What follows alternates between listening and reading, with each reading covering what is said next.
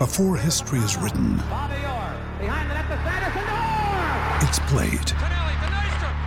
Before it's frozen in time, it's fought one shift at a time. Before it's etched in silver, it's carved in ice. What happens next will last forever. The Stanley Cup Final on ABC and ESPN Plus begins Saturday. What is up, my friends? I'm going to give everybody just a couple of minutes to get in here and watch today's post-game show. I want to thank our friends from Carl Chevrolet for sponsoring this thing all season long. Today it was all of our postseason coverage sponsors. We're not done yet. This was just game number one for the Cyclones. Fairway, the Iowa Clinic, Wild Rose Casino, and Jefferson, and of course our friends at Graphite Construction, a new sponsor of ours here at CycloneFanatic.com. Let's just get it over with, man. That game hurt. I'm here in the Landjet, by the way. That's where I'm sitting at. Thanks to Landjet for bringing us down here today in Arlington. I'm sitting outside of AT&T Stadium, and you have mixed emotions because that game really hurts. Iowa State was right there. That last possession, those false starts on the last possession, were really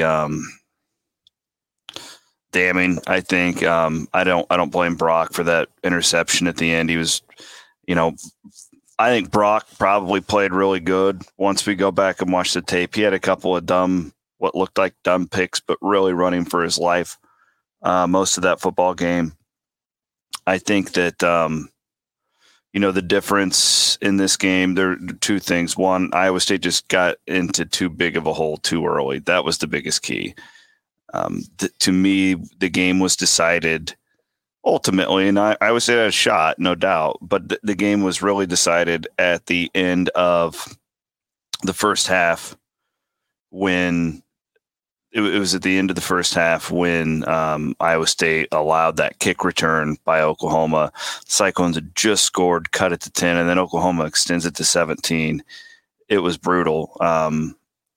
That was huge. So you get into this giant hole against a really good football team, makes things difficult. That was notable for me. I think Iowa State's offensive line, we saw this group really play well all year long, and they didn't play poorly today. I thought they were overmatched today by that elite defensive front. That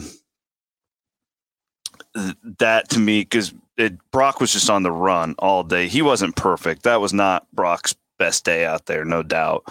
But he was really under a lot of pressure today. I think that's where the program took a big step forward this year. I think it can take another one next year. Another thing is I'm going to show this one here to those of you who are watching live. Jeff points out about the special teams. The kicking game has to get better, right? To a point when I am dreading kickoffs. That's a problem. But at the same time, it's just I just watched Matt Campbell hug every one of his players as they were walking into the locker room, and it's just like they left it all out there. How can you not be impressed with just the grit in there? That's kind of the MO for this football team all season long, is just that. Just that nastiness that they play with. They're a physical team. They play with character. They're never out of it. And they were like that today. Oklahoma's really good. What hurts though is that I'm not sure they're that. I don't feel like they're much better than Iowa State, if at all. I feel like if Iowa State plays its best game today, it probably beats that team. I'm not saying anything negative against Oklahoma. I think they're really good. If you guys have been listening to me and watching me for months now, I've been saying that I didn't think Oklahoma would win or would lose again. But this team, this Iowa State group just hunkered down and kept, as our old friend Mark Mangino would say, they kept sawing wood. And It just fell a little bit short. They dug too big of a hole against too good of a team. You can come back like that against Baylor. You have to be nearly perfect to do it against Oklahoma, right? And it was a really impressive comeback. And damn it, like I truly believe it when I say this to you guys. I'll write about this later. I don't think this is the end of the road by any means for this program. I think this team will end up in the Fiesta Bowl, which would be the best bowl game Iowa State's ever played in. And I think we're going to be right back here in Arlington next year, except there'll be 50,000 of you with us. I think that as long as the offseason goes the way I think it will, Iowa State will be a preseason top 10. And this program is really waking up. But your heart hurts. My heart hurts for those guys. They played really, really, really hard. It was tough watching them go into the locker room. That was tough. But you know what? I'm still really grateful, really happy that we all got to follow along for the ride. Right? It was a really fun season. It's not over yet.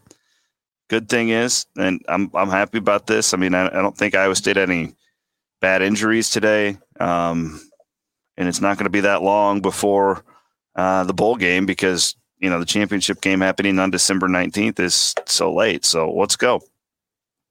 I'll just do a little more football analysis for you here. Stansbury and I are going to do a really in-depth podcast on the way home tonight. So you'll have that. And then, of course, Bloom and me will have our Sunday night podcast coming up on Sunday night where we'll have bowl reaction, all that stuff. Basketball tomorrow, just a busy time of year. The Isheem Young targeting penalty, I have to bring that up. Criminal, absolutely criminal. I get it. I understand. I fully understand that that is a penalty in today's. We have to do that. We have to make sense of things. We have to. There has to be some wiggle room, some gray area with intent and all that stuff. And that's to quote Matt Campbell, that was a bullshit call. Bullshit call. And the worst part about it was just that kid, in the biggest game of his life, can't play. And he's on the sidelines crying because a receiver was falling to catch a football. I mean, you could see Isheem deliberately trying not to use his helmet. That was bullshit. What else we at here? I'm just going through my notes here. Beat up front. The defense, what can you say about Iowa State's defense? Kept the football team in the game, They really did. They kept the football team in the game. And the offense struggled to get going early. Man, I wish there would have been one more quarter of that game, though, right? Iowa State Iowa State dominated that second half. They dominated that second half. And, but, lost the game. Kicking game. That's all I got for now, guys. I got to do Cyclone reaction. I'm going to try and get out of these clothes before I do that because we are actually driving back all night. We're driving back overnight to get back tomorrow for the bowl selection show. And so we'll have all of that stuff coming up for you tomorrow. And then basketball is tomorrow as well. So really busy times. But, man, thanks to all of you guys for listening and watching, and if you're Patreon members, and just thank you. People in my industry don't say it enough, and we need to say it more. And you guys have all these options of ways to keep yourselves entertained, and the fact that you spend a little time with us means the world. So thank you, and we will be we're literally going to be working all night. And we're going to kick ass and get back tomorrow. And my guess, I think Iowa State will go to the Fiesta Bowl. Now, they could drop to the Alamo. There's pluses and minuses. The plus would be that fans can go to the Alamo Bowl. They can't the Fiesta. The Fiesta is obviously a bigger bowl. So we'll keep you updated on that. I will send some text tonight. I do have quite a few sources in the bowl area of things now. So I'll see. But I'm guessing that Iowa State played tough enough today. They're not going to drop past Indiana. I think Iowa State will be in the Fiesta Bowl. coming up on the 2nd. I believe it's January 2nd. Thanks, guys. Appreciate you all. Thanks for watching. Thanks for listening on the Cyclone Fanatic Podcast Network. Have a fantastic rest of your weekend.